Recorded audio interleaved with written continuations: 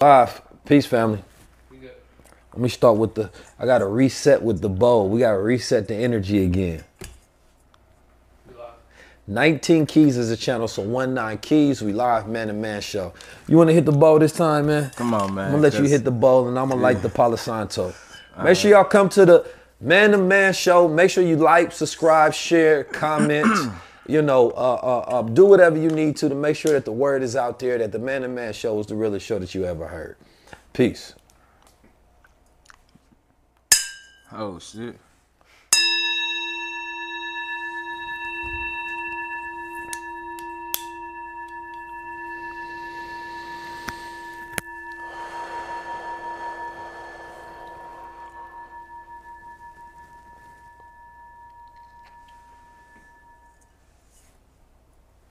You got another lighter?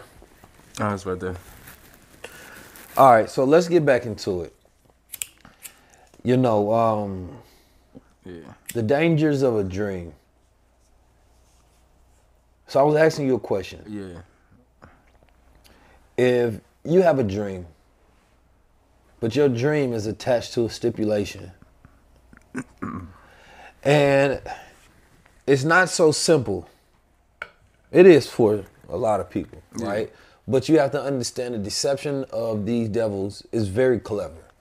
They don't just outright ask you a question. They wait till they got you, right? They wait till they got you in a spot where you have to say yes or no to something that you've been wanting for a very long time. Right? You have to say yes or no, not only to the question that they're asking, but you're saying yes or no to your dream. You're saying yes and no to your bills. You're saying yes and no to this future that you've built up that's connected to this opportunity that now has this built-in stipulation. And they're so sick in the machinations of these devils, we can't even imagine how twisted that they are and the proclivities that they have to put people in these circumstances, to woo them and to set them up to a point where your dream is connected to doing something that's so detached to your integrity that you have to sell out all your values in order to make this dream happen. And before you say no to the obvious question that somebody's asking you that is against your morals, they've set up the stage to make sure you think about everything that's going to happen if you turn this opportunity down. See, this the thing though. You got to ask yourself, right, about the long-term damage that it do for the price of fame of you selling your soul and losing your integrity. That shit like destroys your personal development, because like in the future, let's say you put on this dress and you do all that, but now you got to deal with the backlash. What if you got daughters and now they look at you like weak and they don't respect you? The women you date don't respect you now. When every time they get mad, that's what they use against you. The men don't respect you. So my reputation and everything that I done been through prior to this movie getting offered to me, I'd rather have that life. I'd rather have that life. Your reputation and everything, that shit goes a long way. Do you believe that everybody has a price? That's what most of them I don't believe that, because like it's like you said, it's for some people it's easy to be like, fuck the price. No, I don't care how much money you offer me. And then like I said this on a man to man a while ago, your depth of awareness ain't about your finances. It's about, I mean, the way you measure a man is about your depth of awareness, not the finances. You know what I'm saying? So Cat Williams came in and he said that Weinstein offered him fellatio in front of his staff. Pause.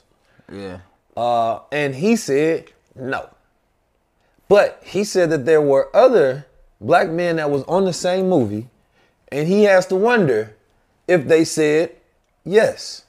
Now this is in alignment with what we hear about these offers in these situations. The people who often say that they said no, they often say that, well, the person that offered them usually tells them that, you know, but these other people said yes. Right? And they are now working in this industry of people that they know have said yes to these propositions. And they end up having to be a house of secrets. And they have to hold these. And whether some of these are confirmed, and some of these are speculatory, and some of these are things that they've seen, and you look at Hollywood and you realize why social media is far better than Hollywood. Social media is so far better than Hollywood because social media is not based upon the casting couch. Or the gatekeepers. Or the gatekeepers. It's based on talents, especially in early social media. Of course, there's a lot of gatekeeping that happens with the algorithms. But social media, we got to see true talent, not casting couch talent. Right? We didn't get, not the political, who gets to go in, favor for favor. Right. That's not the most talented people. Celebrities often were the most talented victims, not the most talented people in society. So when social media came about, we see social media people that are more talented, can tell better jokes, can do better acting, are way more creative, because they have to go their own route. They're not given, hey, here's a script with a dress in it, and if you do this, you get on. They're not in some band group that says that we're going to house each other's secrets and be a team of niggas who took the proposal and are on. What I have noticed, though, about Hollywood, those guys who was against all of that shit, Hollywood been swinging back around trying to get them boys back on the stage now because they know, like, this who the people respect. You got the Dave Chappelle, you got the Cat Williams. They still not selling their soul, and they still getting on the stage, standing on the principle. Yeah, because they was true talent. It's like doing a show, having a hit show, high-level conversations. You realize a lot of different things. Like, I haven't had, like, a super A-list celebrity on my show, right? And that's no disrespect to any of the guests that I have on. I have had a lot of great guests, right? Shout out to Joey Badass, and his unique character that's now gone because it's Crazy Brother. But that's a whole nother topic. But it's been truly based on having something that the people really want.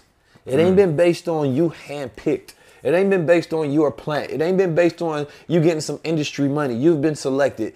It's been based on you having a mind that knows how to create and is able to tap in to the value that people need and want at the moment. Because the right time, the right idea at the right time equals success. Right? And so being able to do that, you realize, number one, I do everything based on organic market viability. You know what I'm saying? Do the people really want it? Not as it's shoved in the people's face so many times that you've learned how to manipulate the psychology of people because the more that they see something, their defenses drop and then they actually like it.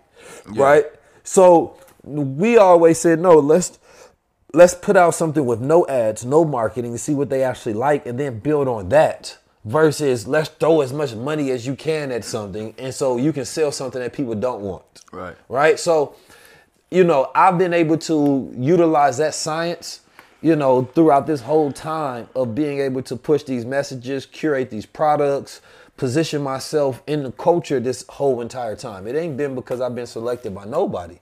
Right? It's because I'm able to tap into a lot-given talent and see the landscape, observe, and utilize that to be able to create value of something that's really wanted. But Hollywood ain't the same. So now it got us really looking at Hollywood actors and being like, you guys ain't the most talented amongst us. You know what I'm saying? And that's not to say that there aren't many talented people who fell prey and victim, but a lot of them were only given that next step to go is because they did become a victim. Then, like you said, they become the victims. Then let's say they get into the controversy. Hollywood don't even back them up. You see what happened with Will Smith? He down there had the whole world turned against him. Monique, Will Smith. All of them. So it's like when we get to now be in this world and we are in 24, and I really want to address it by 24. 24 is just like it took last year, we say 2023, but this year is 24 because the 24 is such a great reminder and cosmic number. Because 12 is a cosmic number, and 12 times 2 is 24. And so when you play in that plane of 24, you're reminded of time when we say 24, right? You're reminded of cosmic time, cosmic order and existence, reminded of 24 hours in a day. And one thing that's going to be a constant thing with this year, is time. Time expired, time exposed, right? It's the time of or age, the age of. right? We're going to go through so many different ages of this, so many things throughout this year that we're going to see that's going to play throughout quarters throughout this year. Yeah. Every 24 hours can be a completely different type of year this year. This 24 is also representation that we don't all have the same time this year, right? Because time, as my father used to tell me, time is a measurement of motion. So your time doesn't start until your moves start, and the right times in your life and the good times in your life don't start till you make the good moves in your life, and those good moves don't start till you have the good thoughts, right? And so this year, everybody don't have the same 24. It really depends on how you use your 24 through each and every day, right? Cat Williams decided to say that today was his 24. This is Cat Williams' day today, right? This is EPSTEIN day today. Right, and we're going to really be able to, we're going to feel 2024 in a different way that we felt time, right? It's going to feel like we're really immersed in these moments. Cairo, which means opportune time, right, is going to be a reoccurring thing that we're going to feel constantly projecting itself as this year continues to unfold. We're going to go through so much, and I just want us to be able to pay attention, and the most important thing is to control your time. The only way to control your time is to control your mind, right? Which is controlling your thoughts, which controls the generation of what seeds your thoughts, which is the environment that you put your mind in, because your mind is a cause and effect machine, right? You put your mind around red, you're going to think red. Right? So what do you want your mind to think? Think about, designing your environment so that your mind thinks a certain way. So right now, I'm immersing my mind in the teachings and the knowledge that I want to think about all day, from when I go to sleep, from when I wake up, because I know what time it is. Yeah. I don't want to think like myself in 2023, because I don't even think my performance in 2023 was legendary enough. So now I have to completely immerse myself with the mind of the champion that I want to be like.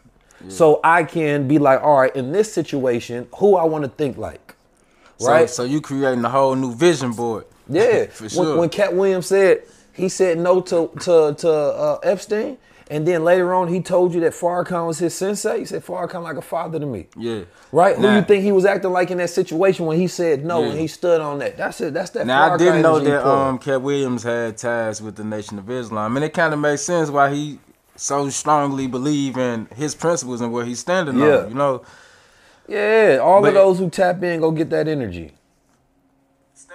But I don't think the people since the live had cut off, they probably missed the Kid Cudi incident. So let's get into it then. We're gonna get back into that. So speaking of addressing so things, you was defending them, and I was taking the opposite side, but let's go. Bruh, you used to wear tall tees, bro. Like, okay. I really didn't wear no tall tee. Y'all was wearing that for real, though. I couldn't wear a tall tee. Because you know a tall tee would look like. I was too short. Tall tee on you would look like a Yeah, that's what I'm saying. I damn sure we hated when you wore. You talking about we hated when you wore. Stop it. It's a knee slapper. Stop it. I said it. But anyway, I couldn't wear tall tees back in the day. I was too short. Ain't no way in the hell I was going to put on a nightgown. No, right, sir. So let's get into the But yeah, Kid Cudi, right? So he performing on stage now. This ain't his first time wearing a dress. I think I seen the guy in a wedding dress before. Mm-hmm. But it's 2024. He decided to bring the attire back outside. Come back out the closet, I guess. And he said that how come a man can't express himself without it being some type of conspiracy? He said as a black man. As a black man. And Like, first of all, that's where I was mad at it. He could have said as an entertainer, as a rock star, as a weirdo. You know what I'm saying? He could have said as a gay man if that's what he wanted to say. Yeah. As a bi man, whatever he wanted to say, but don't say as a black man. Do not say that, bro. Like, don't try to make it seem like, don't try to use your blackness as an armor, right, for your weirdness. You know what I'm saying? That ain't got nothing to do with that. You know what I'm saying? And here's the thing, because we all know that context matters, and you know, in the context of America, when you take a style that was made, right, for a Caucasian lady, for the most part, or a European lady, and you wear it on stage, and people see a black man, because usually we used to this being, you know, what they call the minstrel shows, right? So this was all part of an agenda of feminization.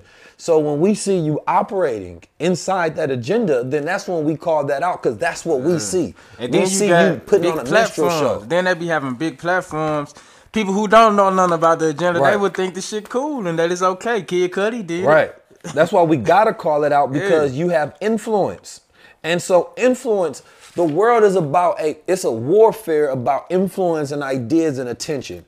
So when you have a generation's influence and they see that, and if they see it over and over, it becomes normal. So if nobody challenges it, the mind of the child does not know it's not normal. Because they have phones like everybody else. They can see, oh, I listened to his song. This what he wear. I want it to be like him. He wears this. I will, in order to be closer to him, I will dress like him and emulate these behaviors. Then they see somebody else say, no, that's weird. Now the child is like, wait a minute. Is it cool? Is it weird? So what we're doing is we're literally fighting for the, you know what I mean, for the people that would be susceptible to these ideas if there is not the counter effect to have the conversation. So we have to have something that is real culture to counter the anti-culture that is pushed on us. Somebody in the comments say, when we gonna stop letting these black weirdos represent us in the culture? They don't represent us, and that's the whole point. You know, Kid Cudi ain't never represented the black man plight or the black man, right? And I don't think he's ever tried to really. So this is why I had an offense when he used the black man card in representing something that is uncharacteristic of black masculinity. And then we just gonna say that, like, bro, if you want to be whatever you want to be, that's fine, but don't use us as the face. But don't connect it to being a black man. Just don't do it, because that's not part of black male culture.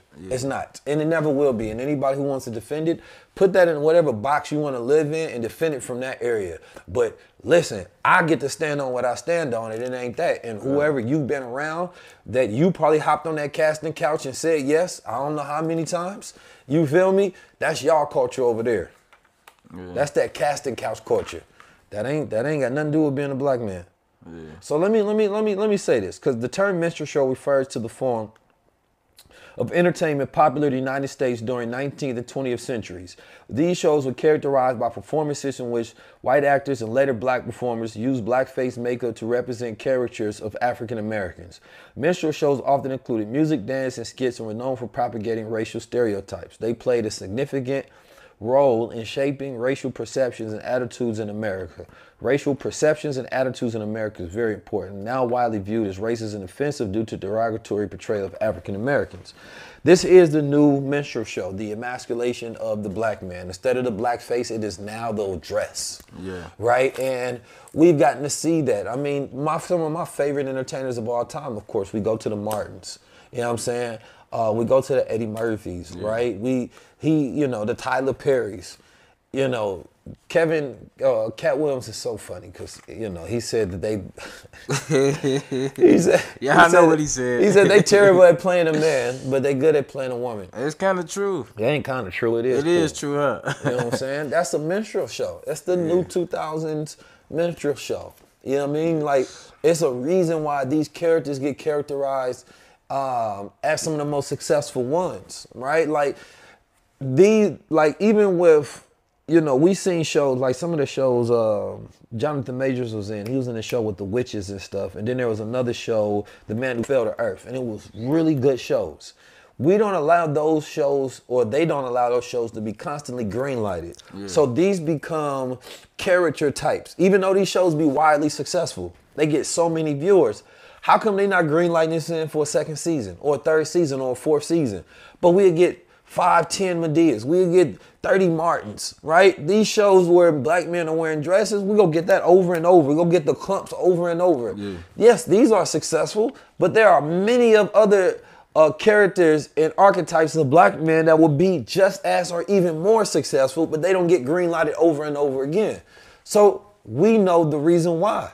Because they don't want us to project that strong intellectual strength of character. How did you feel about Cat Williams when he said people were complaining about the low pay that they got for doing the Friday movie, Uh-huh. and he basically was letting them know like, shit, this man Ice Cube funded this movie out of his pocket. He independent film on it. He not the EPSTEINs and all of them with the $200 million budget and all that. So you all should have been grateful that he gave you an opportunity. How you feel about that? Yeah, I don't think Black Hollywood should be where we go complain. Yeah. I don't want to hear nobody complain about Friday. The reason I say that because what you're doing is mischaracterizing, and I think what Cat Williams said was on point because you're mischaracterizing, the face of those who take advantage of black people in Hollywood, and it ain't black people particularly. Right. Those big $100 million, $1 billion budgets to where they not paying a Taraji or these black actors. They just came out with a top list. There was one black man on the list that was Will Smith from Men in Black, right? And Will Smith, of course, he's an outlier. He's a unicorn. At one point in time, he was the highest paid actor in Hollywood, right? And then I think The Rock at one point in time was or is. And when you look at the rest of that film, I think one of them was Matrix, was the role he was offered. These are very unique roles and very unique movies. And some of those movies, I think you had one white woman on there, Sandra Bullock, for the movie, some space movie that was whack as hell. I don't know why she got paid that much.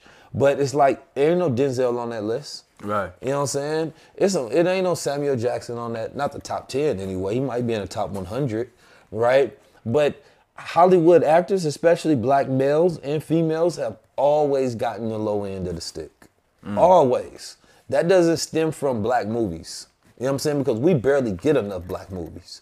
Now, what Ice Cube decided to do with the royalties of the film that he paid out his own money, right, it's completely different. If you want to create a film and you don't know whether it's going to be successful or not, you get the script written, you fund it out your pocket, you take all of the risk, and you decide to go get some actors, right, who are not big box office actors, and you pay them for what you think the going wage is to get a movie going based on the budget that you have, and it happens to have this crazy wild success, you are not then obligated afterwards to then go find more money to give You them. had the option to say, nah, I don't want to take the pay in the first place. Well, they was always going to take the pay because they needed it, but Ice Cube didn't have no success as a director. He didn't have no success in making movies and producing movies before that.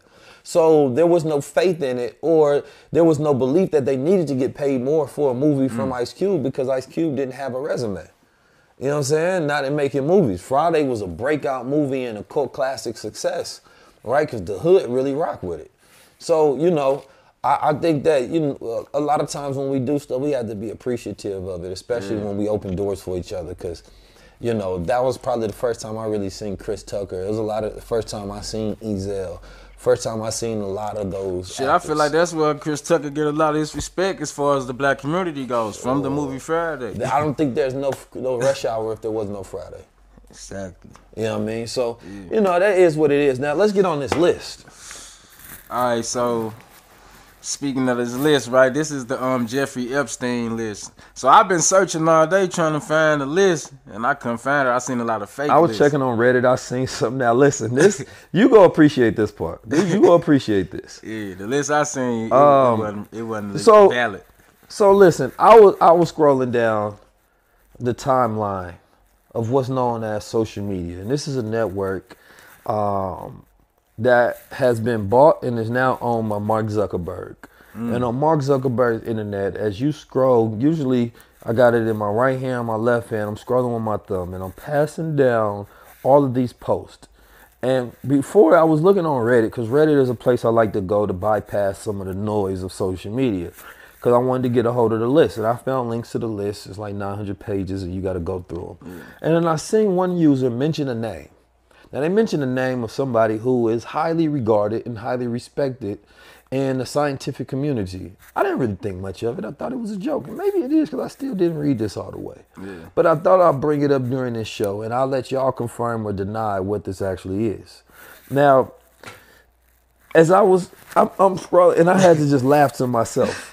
Hello, wait. How would I like this? Just you gonna get to it. So the title goes as this. They say, hold on, I don't want to hit the too much. The title says, Stephen Hawkins enjoyed watching naked midgets solve complex equations on chalkboard that was too high. Alleges Epstein docs. Hey man, chill.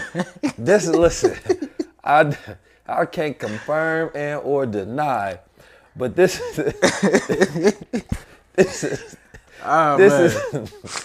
is out of this world. Listen, they asked the girls about Michael Jackson, and they said, man, Michael Jackson didn't get no massages. Yeah, I mean, leave Mike out of this, because every once in a while they won't let Michael Jackson die. See now, like I was thought about this right with Michael Jackson right now. We all watch him come in the game as a child, right, like a real kid. Of course, Hollywood tried to force that on him, force that lifestyle on him, bro. But I feel like Mike, he came in so early that he seen like all the behind the scenes, which is why they didn't like him when he got older. Michael, he was really a rebel behind the scenes, and he knew the business, and they didn't like that. Remember, he tried to bash Sony and all of that, like. So I feel like with him, he came in the game as a kid. It was easy to manipulate him if he was at the Epstein house or whatnot. Oh, I'm trying to see if this was true or false. But anyway, it's probably false. You know what I'm saying? But it's just show you the wildness that's going on in this world right now. We're starting off this year with some incredible craziness. You know, they say, because I think by tomorrow's time, we're going to get a full breakdown of everything that goes on the list. And there's already, you know, most of this is like motions. Most of this is like discovery, you know, in the law. There's only like a couple of names that's still redacted. Some people are speculating that that's Hillary Clinton. Bill Clinton, of course, name was in there. Prince Andrews, right, who from, you know, that family across the pond. You know, we already know that they've been on that. They've been on that weird vibes, sacrificial vibes. We already know what type of time they on, so there's no surprises in that. Speaking of Chris Tucker, everybody thought his name was gonna be on the list. Yeah. You know what I'm saying? Now, so far out of those 150 names, we don't get a conclusive list of like everybody, because people are looking for headlines, showstoppers. It's 900 pages. Should easily be able to throw that in the AI and figure out if there was something, you know, bad, good, or ugly, or there's a headliner in there. But I also said this on the other episode. Just because your name on the list do not mean that you did anything criminal. Obviously, I don't think any of them did anything criminal because they not locked up. It just mean you connected to some weird people. Yeah, but it means you connected to some weird people. You know but I think shit, people got friends that they don't know everything that these people do. Yeah, but this guy right here supposedly had been an intelligence agent. Yeah. You know what I'm saying? Basically like a spy. His job was to be able to get information on people by putting them in precarious situations that they can later use to blackmail them. Right? So that was his whole job. That was his whole thing, basically. So at least this is what allegedly it is. You know, when they unalived him, because he didn't get to go to court, and his whole case never got to go to court and see the light of the day. Because they already know so many names was going to come out. You know, whoever he was working for wasn't working for. You dig? So it's basically saying that, like, if you connected to a guy like this, why else would he be rubbing shoulders with you? Right. You know what I'm saying? He ain't going to just meet the average person. He's trying to do his job, right? And if you're in that particular type of situation, then you caught up in that network. You feel me? Whether you're innocent or not innocent. Because a lot of these people probably are victims of their proclivities, right? But caught up in the network. I just think that, you know, you're not going to see, by the time something gets to the mainstream news, it's usually scrubbed of any of the most damaging things. Even though Bill Clinton's name was in there, you know, Trump had already said that he knew bro for 15 plus years. And he say, his quote, you know what I mean, was that he knew that he said he liked women probably just as much as I do, but then he went on to say that he even liked some of the younger girls. You know what I mean? Now, for him to have a quote like this out as boldly is crazy. That dude is another type of dude. And it's gonna be interesting to see what goes on with the presidency this year. Because even I've seen something with Charlemagne the God. They said that he is a thorn in the Democrat side. And, you know, that stems from, you know, his conversations about the Democrats. Yeah. And basically telling the truth on them now, right? Saying that they not doing enough, They're not presenting any viable candidates, right? And they really not showing up at all this election. Their whole election scheme seems to be set upon the hope that Donald Trump, does not is not able to run against him. But they're not really putting up any numbers on the board. It go back to the, like you said, the age of Aquarius. It's the fall of old institutions and the fall of doing things the old way. People ain't into the voting thing no more. They marketed it all wrong now. Like, people attention span is short now. We ready for some real shit now. Like, for real. Yeah, I mean, I think that's what the 24 energy is about. It's a time of revelation. So everybody has to get prepared and everybody has to put their affairs in order, right? We're going to get a lot of shocks and surprises this year. A lot of them. Some stuff that we're not going to like. It's going to be stuff in our personal life that we're not going to like and we're not going to want to have to deal with. But that's the reality of what's going on in this world. We speak on a lot of these different subjects that's going on today because we know that it viralizes the algorithm. But what's more important is, you being on the side of light versus dark during this time. Yeah. 4 years ago, Minister Farrakhan was taken off social media. And I feel like the world was disrespectful and abandoned the OG. You know what I'm saying? There was no uprising. There was no true fights. And we're not shocked by anything anymore. We get information and it's gone. It falls into one ear and out the other. You know what I mean? It slides right off of us. No matter what it is, no matter how shocking it is, nothing shocks us, which means that we're gonna go through 1,000 shocks this year, right? Just to keep people entertained. Not to actually shock you, not to make you change, because the truth is no longer shocking. The truth is no longer shocking. So what that means that you have to be hit with such a high dosage and high voltage of truth and energy and information that even wakes your spirit up to react to it. Because people are not really reacting. People are just laughing it off. Yeah. There was a time where one piece of these information in like these long form interviews would be news headlines shocking for weeks. Now, you watch a Cat Williams interview and, every 30 minutes or 10 minutes, he's dropping a shocking headline type of comment. He's Thanos, you know what I'm saying? Throughout the whole thing. And that's still not enough to keep the attention because somebody else can drop an interview tomorrow and it steals the headlines, right? So, the time that we have in order to keep ourselves focused is going to be very limited. So the fight for attention this year is going to be the hardest fight that we've ever been through in eternity, ever. Your children will have absolutely no opportunity to be focused, right? We're going to get some extreme things that's going to go on, and that's just in my heart. That's just something that I feel. Yeah. So I seen that you dropped your 2023 recap, right? Yep. It's a nice video, actually, but I want to talk about the future of 2024. What does the future of 2024 look like for the high-level conversations, for the Crown Society, and we can give them one for the man-to-man? Well, for 2024, we really want to go big this year. We didn't have any booking agent last year. Everything was just based on context. I was just able to reach out to people. I ain't really...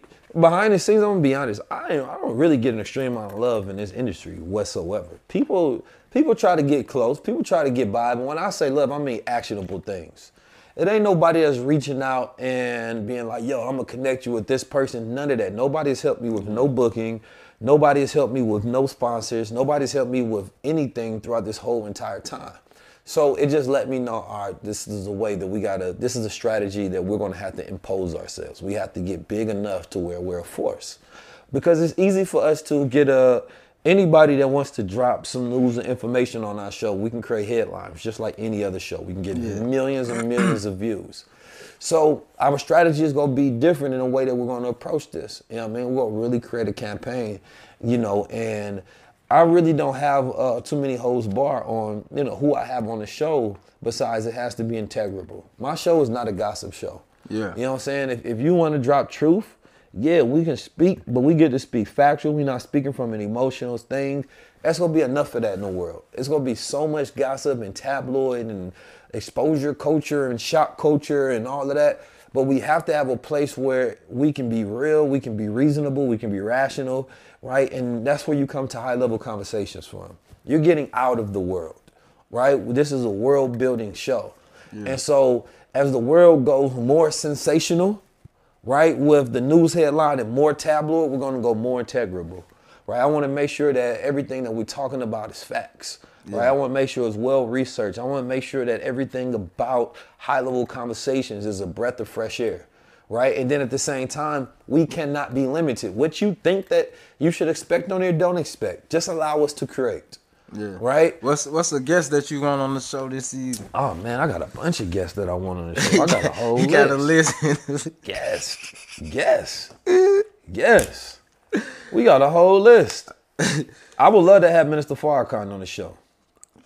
Yeah. I'll just put that out there. I don't even need to say nobody else. Yeah. I would love to have the Honorable Minister Louis Farrakhan on the show. That's gonna break the internet. Yeah, I mean, if anybody can make that happen, let's make it happen. It's just that there's so many things I would love to ask the Honorable Minister Louis Farrakhan, but I also think that it's the perfect timing right now.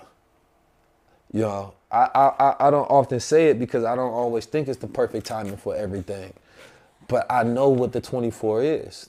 You know, we always talk about the 24 scientists in the nation, and the 24 scientists are those who predict the events, right, that are to come and has come. And I just really see that this is a time of high-level observation, and if we can give the people the revelations, those who are ready, the starseeds of this generation, who are ready to receive, and I'm talking from the younger, right? And for those who are at an older age, you just go connect the dots, but I really want to reach the youth this age, so we're going to have the younger people as well. But there are trees that we're not going to ever be able to get back. Yeah, once they're gone. The Honorable Minister Louis Farrakhan is one of them. One of one. Yeah, he's the OG of all OGs. You know what I'm saying? And if, as I've been listening to him recently, like if you just listen to him, you got the blueprint. I promise you, he got the blueprint. Yeah, I was able to actually see him speak in person twice in 2023. Something that I never thought in a million years I actually get to witness in the flesh and like actually be in the vicinity. But man, I needed that on this journey of life, because like the message that I got from him, I went to Sister Ava funeral one night and he spoke, but the message that he gave was, what are you doing with Allah's time? What are you doing with Allah's time? And that just had me reflecting like, damn, like you said, we got 24 hours in a day. What are we doing with this time? Are we pushing the light or are we pushing the dark? That's a question that you got to ask yourself every single day when you wake up. Because you only got that dash. That dash is the only thing that matters. The day that you was born, that dash, and then the last day that you got on this planet. So what you doing with that dash? It's a question. What does it mean to you? This is something I want you all to answer. What does this year mean to you? And when I sit down on the couch sometime and I have to let my body sink in to where I am, because sometimes my thoughts be all over. It could be on a subject in the news. Yeah. It can be on a problem. It can be on a past subject. It can be on a future tense idea, right? And then sometimes I just got to clear and just let my body just sink in, like, wiggle my toes, feel my legs. Just let myself sink in to where I'm at. Or you might watch that one show. I don't know what you're talking about. Never mind. Anyway, see, you gotta be able to flood out. You gotta be able to flood things out. The fluff. No, for real. But seriously, you gotta be able to sink into where you are, and to find stillness and presence in this day and time. I think is gonna be the number one thing. Because to find what in this dead time? Stillness and presence. Yeah. Like to be present.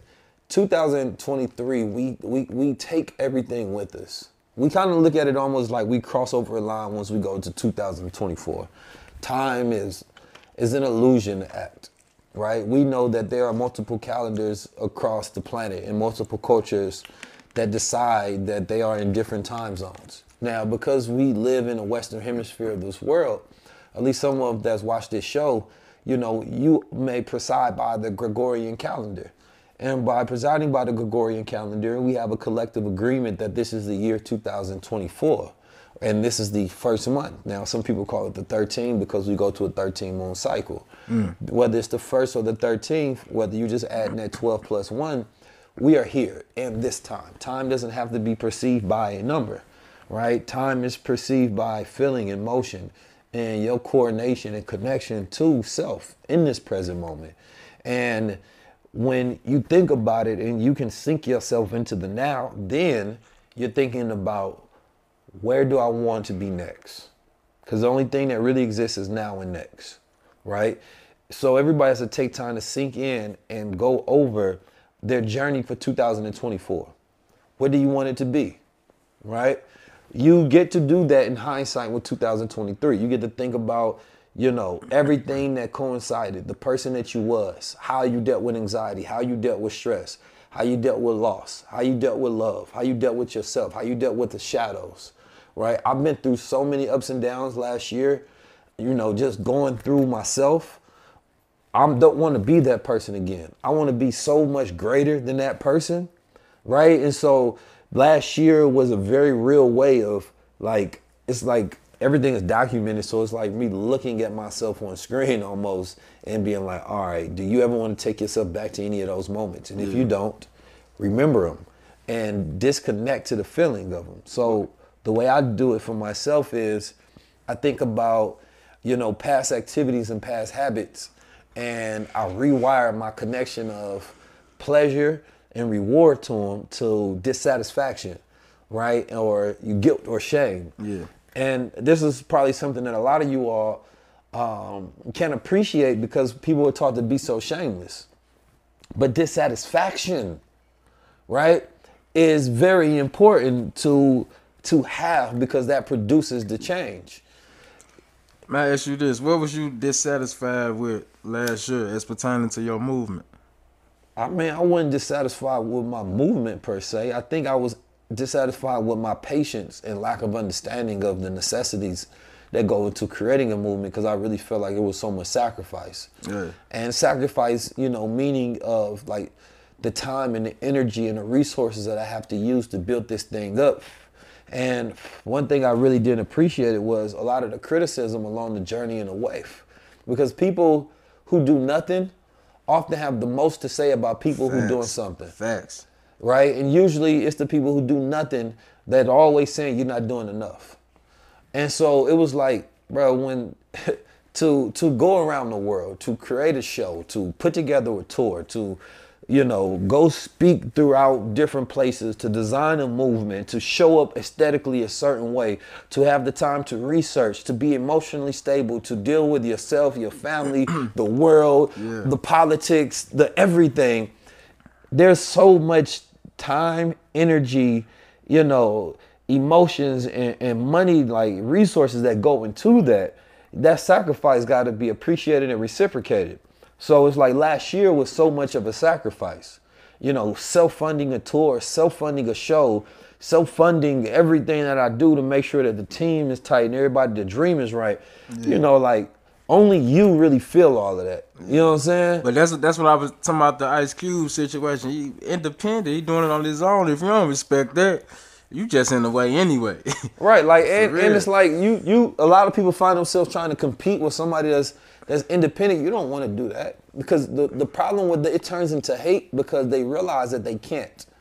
And so they have to try to figure out a reason why you're able to do it and they can't. Right. Well, you ain't even been on the journey yet. You want to do something that I'm doing, but you don't even have the resources to sacrifice to do it. Right? And if you have the resources, you don't even know if you would sacrifice the resources to do it. You know what I'm saying? Like, so there's not been a lot of people that get to be in this position, you know, because it's not an easy position to be in. It's like the game is that most people you see go speak and go do tours, they have a sponsor. Sponsor is a company that decides to get behind them because they think that it's going to be, you know, equal benefit that if they sponsor you, then they get that marketing attention. right? So they get sponsorship dollars to go out and do those things. I've never been able to work with corporate America like that. Yeah. I've been having to do it independently, right?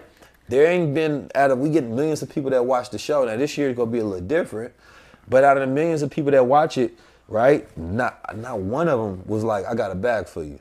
You know what I'm saying? So everybody was like, we love it, but you gotta do all that on your own. That's the way I feel. Well, I want to congratulate you, man, because like we were sitting back here putting this shit together, the tour and everything, and we pulled it off. Like on the outside looking in, it looked like we had 1 million sponsors and like we did the job. We were sponsored by God, but and Goldwater, and shout out to Aristotle too, man. I don't want to overshadow that. Shout out to your boy Aristotle. No, we put that up sure. in the promos and things of that nature for surely. But one thing that I'm gonna say I was disappointed with this. And I'm gonna go on record and say this.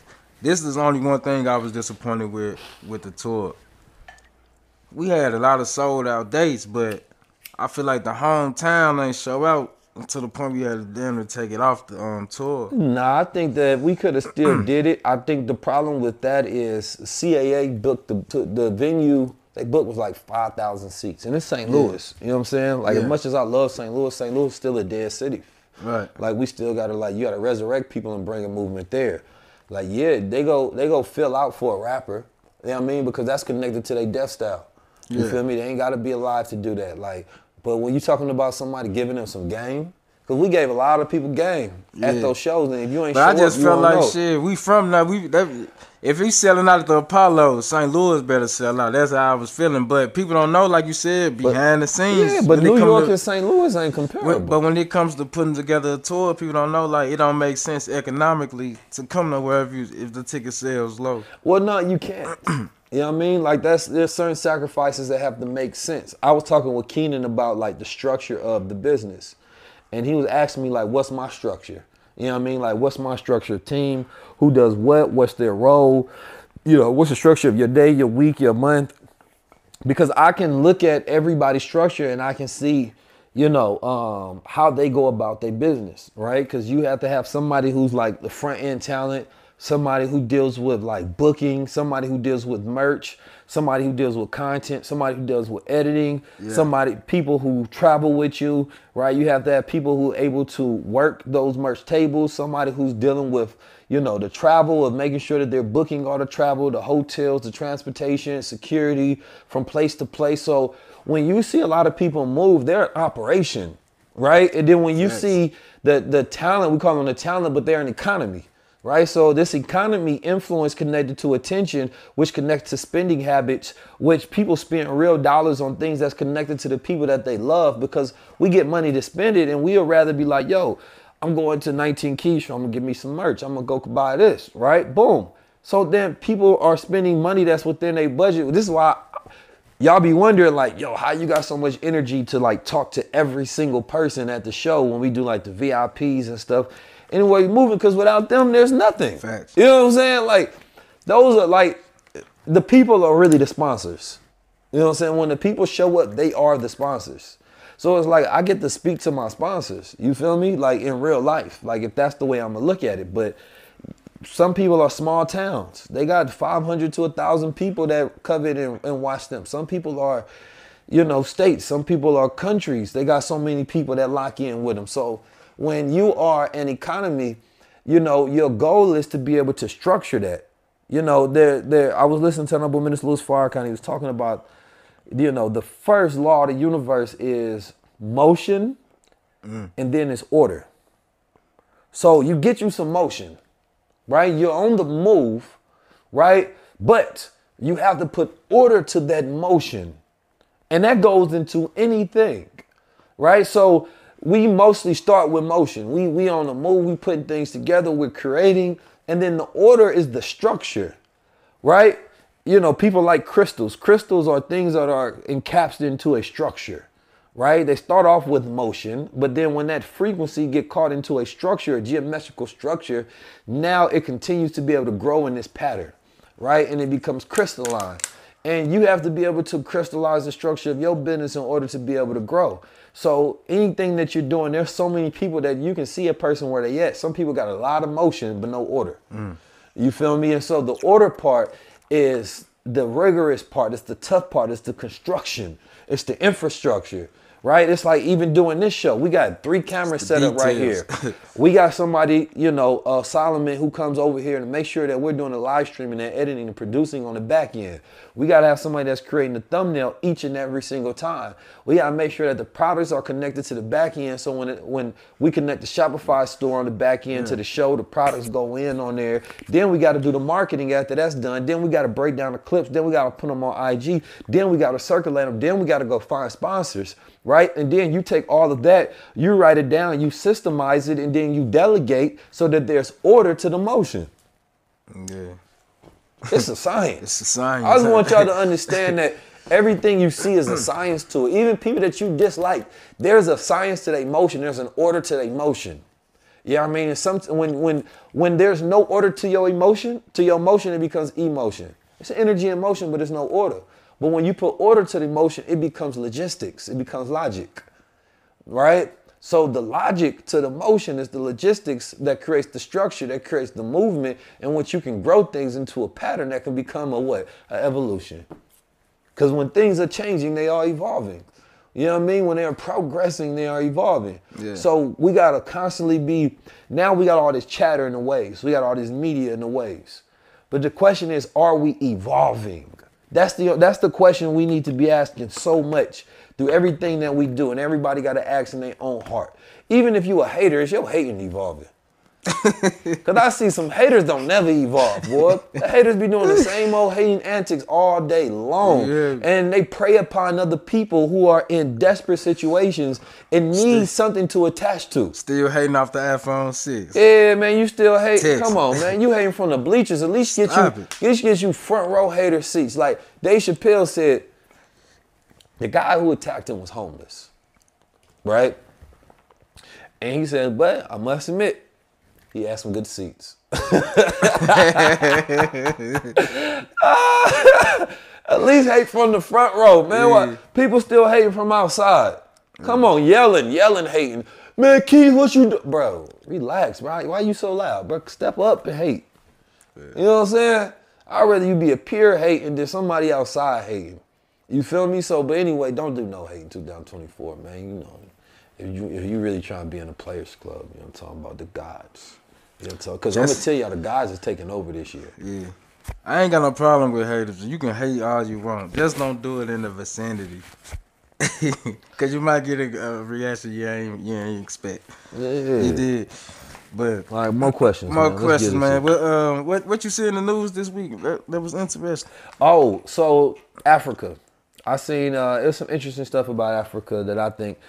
It was talking about the AI colonization, the digital colonization of Africa, because Africa doesn't have a lot of infrastructure, right? And a lot of places. Some places they do. But in the places that they do have infrastructure, which is very interesting, like Somalia, they were showing modern day Somalia in Africa. And they was like, yo, a lot of people don't know that Somalia has been rebuilt over the last 2 decades by this telecom company. So they have a brother that's the front of it. Right, and I don't know the back end of it, so I'm only saying that just because I haven't done all the research. But they were showing how Somalia is a cashless society, and most of Africa is like that, right? Their digital infrastructure is like, they use like numbers. Like you send them money by having their number. You do business with them by having their number. It's not cash or things of that nature. It's not Cash App. It's like literally their phone number, right? And so a lot of the infrastructure right now is capturing that African economy, because they realize that by 2050, Africa is going to be the booming economy of the world, right? And so for there to be any Black and African like issues and wars just don't make any sense. You know what I'm saying? That's the plug over there. Like, so everybody else is seeing this. So they saying that because Africa doesn't have infrastructure, you can go build the best technology in Africa. The reason it's harder to build it out here is because you have to rip out the existing infrastructure, then put out the new infrastructure. So let's say if you want everybody to have electric cars, well, you got to get rid of the gas cars, right? You want everybody to have, if electric cars were deemed, not sustainable for the environment, then you would have to get rid of those and come with the hydrogen or whatever other next thing that you want to deal with. But in Africa, because a lot of those places have no infrastructure, you can just start with the best technology. We usually don't have the best technology, right? There's problems and things that go and coincide with the development of new technology in, first world countries. So out there, they say, okay, yeah, we can start and just, instead of trying to make this a cashless society, in a society where, the currencies are not worth that much in the first place, the people won't mind. You know what I mean? Number one. And then the infrastructure of the banking out there is terrible. So let's just make it to where people can accept money and they put it on their phone and then boom, that's the infrastructure. So there's a danger to this as well, because they start putting AI and all this technology, and the AI that's over there, of course, it can be a new colonization where they're learning the culture of the people, and it always starts off as like, we're using this AI to preserve it and to learn more and information. And then at some point in time, this AI collects so much data that they're using it more so against the people just for capitalism, right? And so I see digital colonization utilizing artificial intelligence, right, in Africa as going to be one of the biggest things. And a lot of the problems that's happening in Africa now, they're going to be invisible problems. So it's going to be lesser evil problems. It goes from coal mine, right, in Congo, right, to where they be like, well, people aren't dying, to they're starting to have some of the second and first world problems. And people going to be like, well, at least it's not that. And so a lot of people aren't going to complain, and it's not going to be until a lot of these economies and infrastructures catch up to first world, to where they start having these first world complaints as well. You know what I'm saying? So I will want people to put it in their mind now to see that and have control over the digital infrastructure as well. Don't let somebody swoop in like the savior, right? And they be just as bad as the current world leaders that we have in these first world structures. Hope that makes sense to y'all. I be having thoughts on the mind, man. Yeah. I be thinking. You know what I'm saying? I hope y'all, I just be thinking about my brothers and sisters all across the planet Earth, man. I want us to be right. He basically just let you know, cross all the T's and dot your I's. Yeah, man. Listen, y'all, you have to be careful. It's like with Shaka Zulu warning. You know what I mean? You maybe think you're getting rid of me. You know what I mean? But you don't know that there's somebody else worse coming. And they're going to really take over. So it's like, that happens sometimes where they would look at a presidency and say, this person is a puppet. And then maybe a military takes over. And they be like, well, the military is worse. And that's not, of course, all the time. But it's like the lesser evil thing never ends up being a good trade, right? We've seen that with Muammar Gaddafi, right? The lesser evil is never good. It just leaves destabilized. So you have to learn to create a greater, a good. You know what I'm saying? Like, what is the good? You know what I'm saying? Like, beware of false prophets. Beware of these angels. Yeah. You know what I'm saying? Because you have to understand that, it's the so-called angels that they bring to you. You know what I'm saying? Those be the devils. They just in disguise. When it seems too good to be true, it always is. All right? That's happened all throughout time and throughout history. And Africa has a unique position to right now learn that.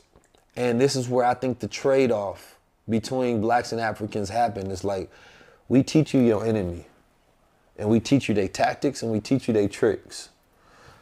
Problem is desperation makes one deaf. So when you are in a desperate situation in need for food, clothing, and shelter, you're not listening to the warnings. Yeah. If you're hungry, you're not going to listen to somebody tell you McDonald's isn't good. Yeah. You know what I'm saying? When the enemy is bringing you a blanket and you're cold in the winter, you don't want to hear nobody say there's smallpox on it. Yeah. But that's what it is. And you have to know that these are Trojan horses that's coming into Africa right now. I like that. And you can listen, or you can later wait till somebody said, I told you so. And I hate to be the one that told you so, but I love to be the one to say, I'm glad you listened. Yeah, I'm glad you listened to me. That one, you know what I'm saying? So, appreciate it. No, we ain't done. We got more for Flo. How long we been going? You gonna leave me hanging though, blood? We been going an hour. We're gonna take some questions from the people. I got you though. Because that's how you did me earlier. Thought I forgot. That's good. Thought I Let me forgot. see the questions in there, man. What y'all got? Yeah. Thought I forgot. Uh-huh. Yeah. I'm the one who told you don't go to the casting couch though. You didn't. You listened to me though. No, you know what? I wanted to be an actor before, and I wanted to even when I was like in my teens, I wanted to be a model, but I thought about it. You know, I always thought I had the chops to do it. I still want to be an actor, but we get to create our own movies, right? Yeah. But I knew this. I remember, and it's a true story. You know, it was one of the casting calls, and they was like, it was for some underwear, and I just thought about the scenario. I am not showing up to no goddamn casting call and walking out in no underwear and twirling around for a bunch of grown men to tell me whether or not that they go shoot me in this underwear. I said, hell no. And then my model career ended before it began. Yeah. it was just that simple for me. I said, well, hold on, what's They tried to get my dog some I said, what's the criteria? See, you laughing, but you was cut from the beginning because they said you got to be 5'5". Steve said, I wasn't going no damn way. Put on some underwear. No. But listen, man. I feel sorry for a lot of these young brothers that don't have fathers and older brothers that can like get them game and not have the ability to like say no to things. You know what I'm saying? And like these are not opportunities. I'm just telling you, not. These are parasites. Like Hollywood. I really want y'all to, like, if y'all can do this favor for me, take a second and like really just think about Hollywood and think about the world and think about how for so long they've been propping up their victims of their trade as to be worshipped as stars for the rest of people. And they got these people who feel like nothing. I mean, these people who have to do drugs, they want to unalive themselves and they don't even want to be on this earth.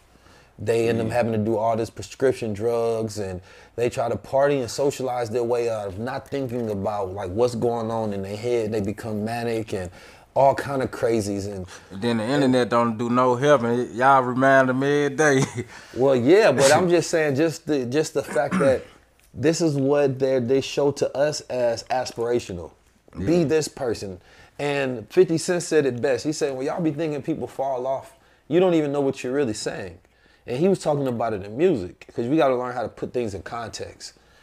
He said in music, when you say somebody fall off, what you're really looking at is you saying that their budget is not as big as it used to be, right? And that's because the goddamn the record label is no longer putting the marketing budget behind them. So when they drop a project, you're not seeing it everywhere anymore. They didn't fall off. They just not putting the same amount into their marketing budget because they're not going to be able to recoup that. So now they got to figure out another way to try to make it look like they got the buzz. And I think that the world has been fed so much of the Hollywood tactics. We don't even know how to measure real talent. We throw away people that we once loved because they're no longer doing the thing. They're no longer bending over on the casting couch, right? We throw away people because they got integrity now, because they're not getting a check from and being selected. You know what I mean? And so I think that society is culpable in these things. You feel me? And that's something to think about because we starting to like those, we love the victims more than we love those who say no and become victors. We just say this person fell off. How they fell off? Because they had integrity? Yeah. You know what I mean? And I think that that's the sickest thing about it. They do the great sister Lauryn Hill like that all the time. I mean, I don't know what that was. Nah, that's because I mean, shit. You know, she took a step away from the industry because of that. Yeah, no, I agree. You know? But people still want an album from Lauryn. They still listen to her. She put out a good album. But yeah, no, I think 100%. I think that we just gotta learn how to respect integrity, and we have to learn how to look at true talent. Like as long as the world is looking at numbers and we're looking at the metrics that's controlled by the devils, you are in love with their world. That to me is the simple fact. As long as you're looking at the metrics that's controlled by the devils, that's controlled by the gatekeepers, you are in love with their world. And so why wouldn't these people do that thing to keep your love? They're not doing it to keep their love. They're doing it to keep your love because you in love with the way that the devil curates the world. They tell you album sales matter. You're not even listening to the music. You ain't decide whether you like the music. You telling me that album sales matter? If you don't like the music, what does it matter? If you love the music, what does it matter? It doesn't. Yeah. You know what I'm saying? Like, we not even in love with the art no more. We in love with their world that they build around the art. We in love with the business of the world. So this is why it's hard for integrable people and average real life people like yourself to get ahead in the world. Because if you don't take those deals with those devils, then people don't appreciate your art and your craft and your heart that you have. Come on, talk to me, man. You feel me? So yeah, you got some? Let's go. Sit back, Steve, relax, man. Moonlight Frequency said, what is the significance of this year being a leap year with 366 days and the energy shift with the history of the crazy events in the last 4 years? Let me see what I got up in this book right here. The significance of a leap year. You might have to go to our episode with Lloyd Strayhorn. He actually talked about leap years, I believe. I'm trying to find it in his book. This is the book that I have in front of me. Because he broke down the leap year thing. But I will want to go to numerology and the occult sciences real quick. All right, boom. And I'm gonna do a solo thing where I just give a breakdown on 24 and the meaning of 24. I want people to be able to go with this high level observation just on 24, period. All right. So it says, I am often asked about the relationship between numbers and the other branches of the occult. I can say yes, from firsthand experiences, my original interest in the occult prior to numerology was in astrology. When I was introduced to numerology in 1969, I could easily see a relationship. First, both the zodiac signs and numbers are ruled by given planets. So if you understand the nature of the planets alone, you can talk to both an astrologer and a numerologist at the same time. And this is true in other cases. Let's explore just a few areas of the occult to see how they relate. Now, he goes over astrology as in the planets and the ruling numbers of those planets. You know, one thing I think we talked about with Dr. B. Sirius was like the number 12, right? Like a ruler is 12, right? There's 12 disciples. Right, we talk about the 12 hours, 12 times 2, which equals the 24 hours within the day, you know, and understanding that 24, you know, measures to that circle. And when you're understanding the ability to look at time, because right now it's kind of like it's half, you know, most of the time we spend 12 hours awake. You know what I mean? A person is not awake throughout 24 hours. So a day is 12 hours. Right, not 24 hours, right? There's a 24-hour cycle within the day, but we split it from day and night. And I'm not going to act like I have all of the answers when it comes to numerology. This is a field of study that I'm but a baby in. But I believe when you observe numbers, I don't even think that there is a finite defining definition. The way I look at synchronicity in numbers, I believe that you get to decide what numbers mean. Our first synchronistic date of the year would be, that should be, what would that be? I was going to say, actually it would have been I was going to say February 2nd, 2223, because you're going to get the triple numbers. And we already passed the 123, 123, you know what I mean? Heading into the 24, which is 2024. But we're going to get some synchronistic dates. We have the eclipse moon, or the eclipse sun, I believe, is coming in April, which what a lot of people perceive as the real New Year's, you know, a ritualistic time for people to be able to take in. You know, I don't really think much of a leap year myself. I was always taught that there's no such thing as a perfect circle, you know what I mean? So it's kind of looking at a 360, you know, you're always gonna have something extra there or less. So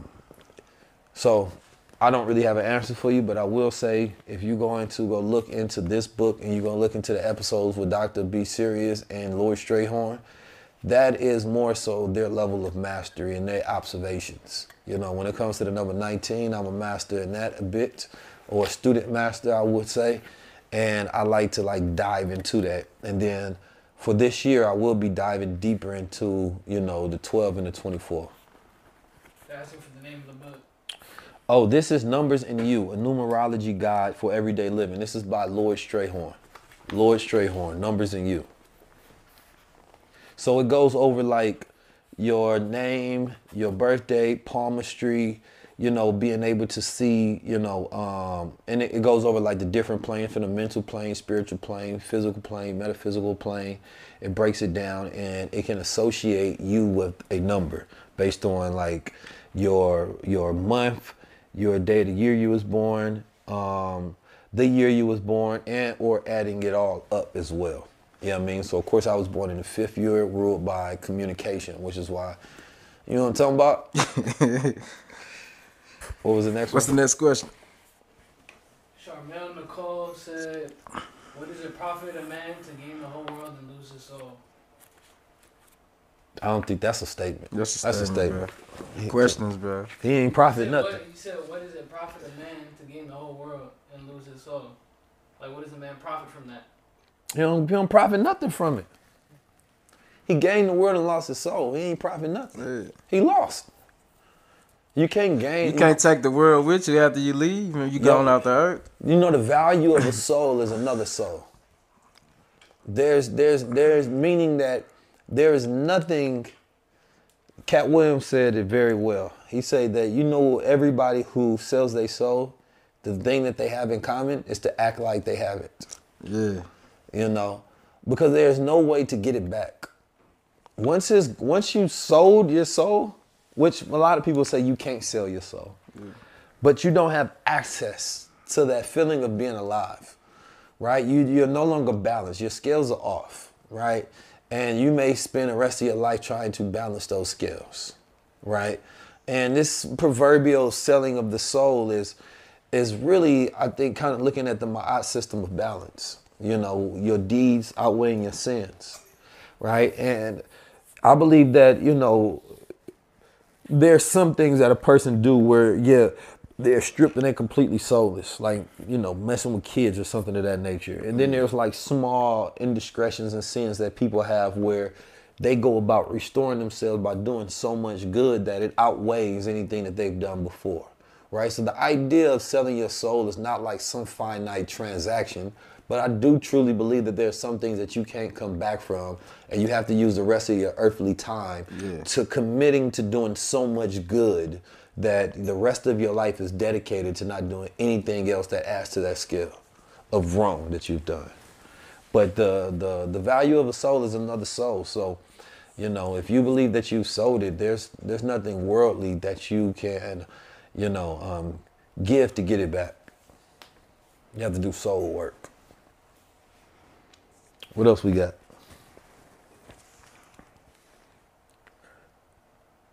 When did you experience the convergence of your personal timeline? I would like for you to break that statement down a little better. Blue Pill will be a great person to add on here, absolutely. I believe that I think like the idea of like we live on different timelines is interesting.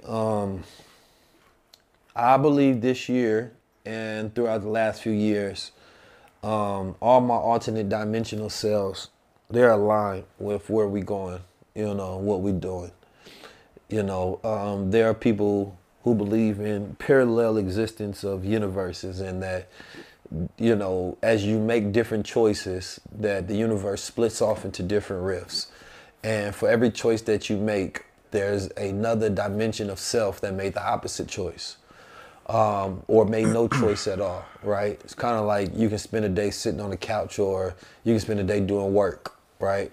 Or you spend a day entertaining yourself doing, opposite of work. One is constantly adding up to some substance of reward or value. You can call somebody and tell them that you love them, or you could have never said that, and you could have things unsaid, right? The question is like, what version of are you? Are you? Are you the action taker, or are you the procrastinator? Are you the, rational thinker, or are you the overthinker, right? it depends on like what version of you you've decided that is your story and who you are. Because it's easy to become another dimension of self. It's just telling yourself another story and dominate yourself with more different traits of who you want to be. And all of a sudden you split and you now jumping into a different dimension of a different self. Because there's a dimension of self that is filled with different traits, which automatically creates the cause and effect to where when presenting with situations, they're going to react differently. The way they deal with stress, right? They're going to deal with stress completely different than somebody else. Some people have more grit. So when it comes to the point where they feel like they're going to give up, they never do, because connected to what their character is the fact that they believe that if they keep going, they become a better person. So it becomes like these ideas that you believe about yourself and what story that you want to have next. Is it a story of being a hero? Is it a story of being a victim? Do you feel sorry for yourself, or do you feel like you are your unlimited self? Pick a direction of what dimension you want to go into. A dimension to me is it's an angle that you choose, right? What direction you want to go, what vertical you want to live in. So tell yourself the story of the dimension that you want to live in, and you get to choose your destiny based on you narrating, right, your traits of the reality you want to live. Hope that makes sense to you. I'm trying to break that. Simply said, you know, different choices creates different realities. Another one? Yeah, I'm loving this. Boss Guy said, with the current position of the world in the U.S., what is the most realistic movement we can follow to create unity and peace? Realistic movement. There's no such thing as a realistic movement. It has to be supernatural, extraterrestrial. The idea of wanting a realistic movement is like wanting something easy. But I also get what you're saying is something that you think that will stick and will work. And in this world, you need supernatural, you need extraterrestrial in order to make it work. You know, when something is a court, a court is a cultivation, right? And a court is knowledge that is usually not the mainstream. So it's not like Christian or even Islamic or things of that nature. It's in a court. It's not shared as mainstream knowledge. Some people could consider it to be pseudo, right? But occult knowledge is something that's not particularly proved by science, but it is in the realm of belief and metaphysical reality. But I say all that to say, when you're talking about what can work and what doesn't work, you have to go into the occult sciences of creation. And when you look at the courts in the world that have worked, that's what you see is existing in today's time. Go look at what works today and steal their blueprint and ask yourself, who wants to follow this blueprint with me, right? Today, I think that our idea of what unity is supposed to be is completely wrong, because unity is built off, you know, a system of habits and beliefs, right? And what we view as unity of Asian people is not some consistent idea that they have in their head, like I unify with my Asian brother. No, it is a chain of histories connected to a set of beliefs and habits that it is automatic thought ingrained into who I am, that I shot with my Asian brother. It's in my habit. It's in my DNA. It only makes, it's your way of thinking. It makes sense to you, right? It's not some pressing forefront of conscience. I'm going to do this. Sometimes it becomes that way when they come out here and you're there in Chinatown and they choose to be circulating amongst people who are of the same demographic and same ethnic group as them, because of course they feel safe, right? It only makes sense. And they don't have the same background as us, so it may not be as aspirational as an idea to say that, you know, my come up in a world represents me not being connected to my people, right? We have that idea that when we outclass our people, we come up in the world. So it's about starting from small places. It's about having starting points and building on that starting point and it lasting over time till it becomes a dominant, ingrained way of like living and thinking and doing for a people, right? So to create a system of set of rules that people live by in a particular vicinity or you know, range of distance. So Where do you want this unity to be? We have to pinpoint this. It's not going to be some mass alien effect where 45 million black people just switch on and be like, we're unified now. No, where do you want it to be? It started in the city, started in a family, right? There's unity in families, orders. Some people have mafia type families. There's unity in occult families. Some people look at the Bilderbergs, or some people look at the Rothschilds. There's unity in nations within nations. People look at the Nation of Islam. You go touch one of the brothers from the Nation of Islam and you're going to see unity. People have the same set of belief habits, lifestyle, right? And a desire to believe by the same rules. That's unity. There's an example of unity in the U.S., right? So black people don't really want unity, because if you did, then you would find people who are already unified and then come along inside that and then add what's missing. The problem is when people get inside, you're going to want to change it. And then by changing it, you're going to threaten a system that is unified, that works. Just saying. Let's go. Make sure y'all press like and subscribe if you haven't already. This is the Man to Man Show. Stanley Wesley said, you talked about having motion and order. Can you elaborate on some of the struggles you experienced establishing your order? Man, that's a good question. Whew, I almost sweated. That question so good. Listen, I've experienced almost all of them. I'm good at motion. In order to be a guide, though, you have to be good at order.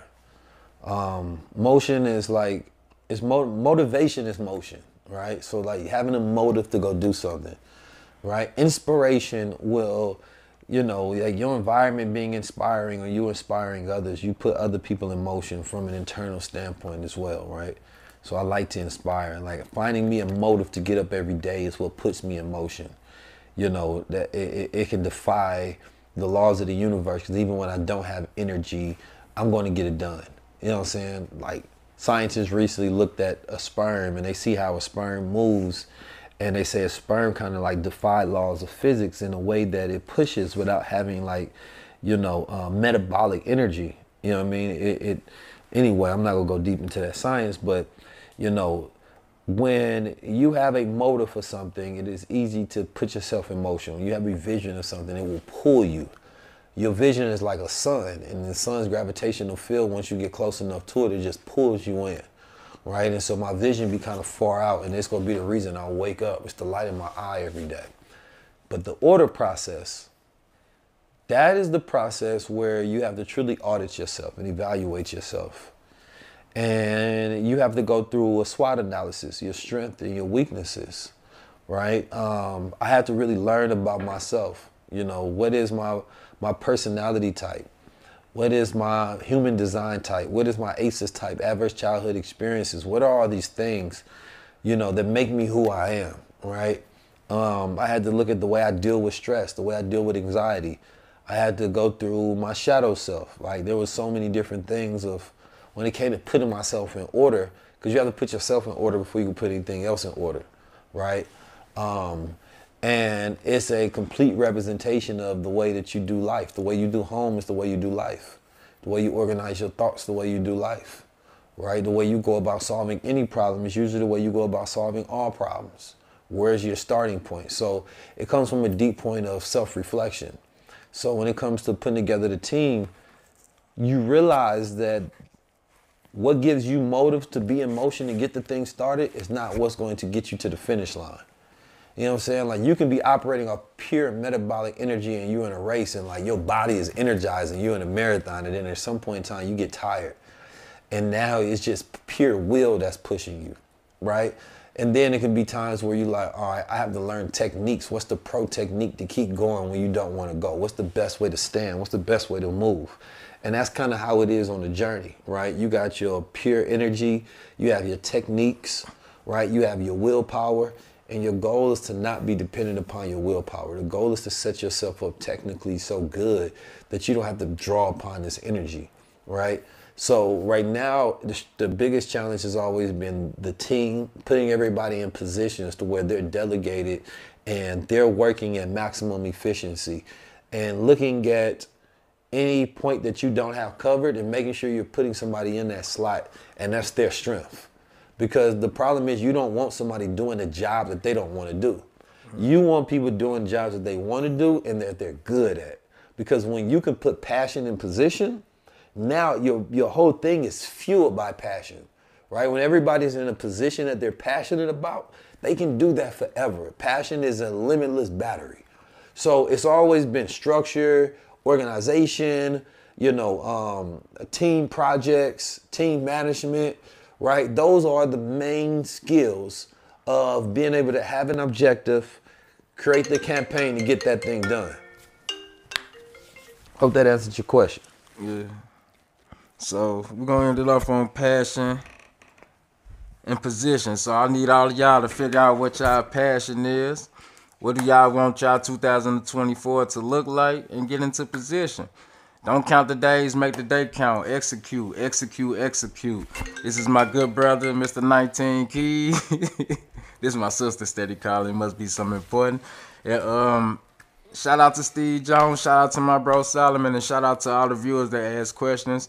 We actually gonna come back with another live this week. So make sure y'all staying tuned. Don't forget to like, share, and subscribe. You see something you just seen? No.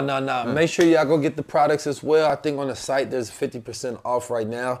So you can go to the crowns19.com, the CROWNZ. We'll put the product link at the bottom after we're done doing this live so y'all can lock in. Share your thoughts below. Share this content with anybody that doesn't know that we do this live show. We're trying to get better and better with this. We're currently looking for a research assistant, so anybody that is really good at doing research and they can have reports generated on some of the topics we want to talk about to make sure that we're well informed with what we talk about.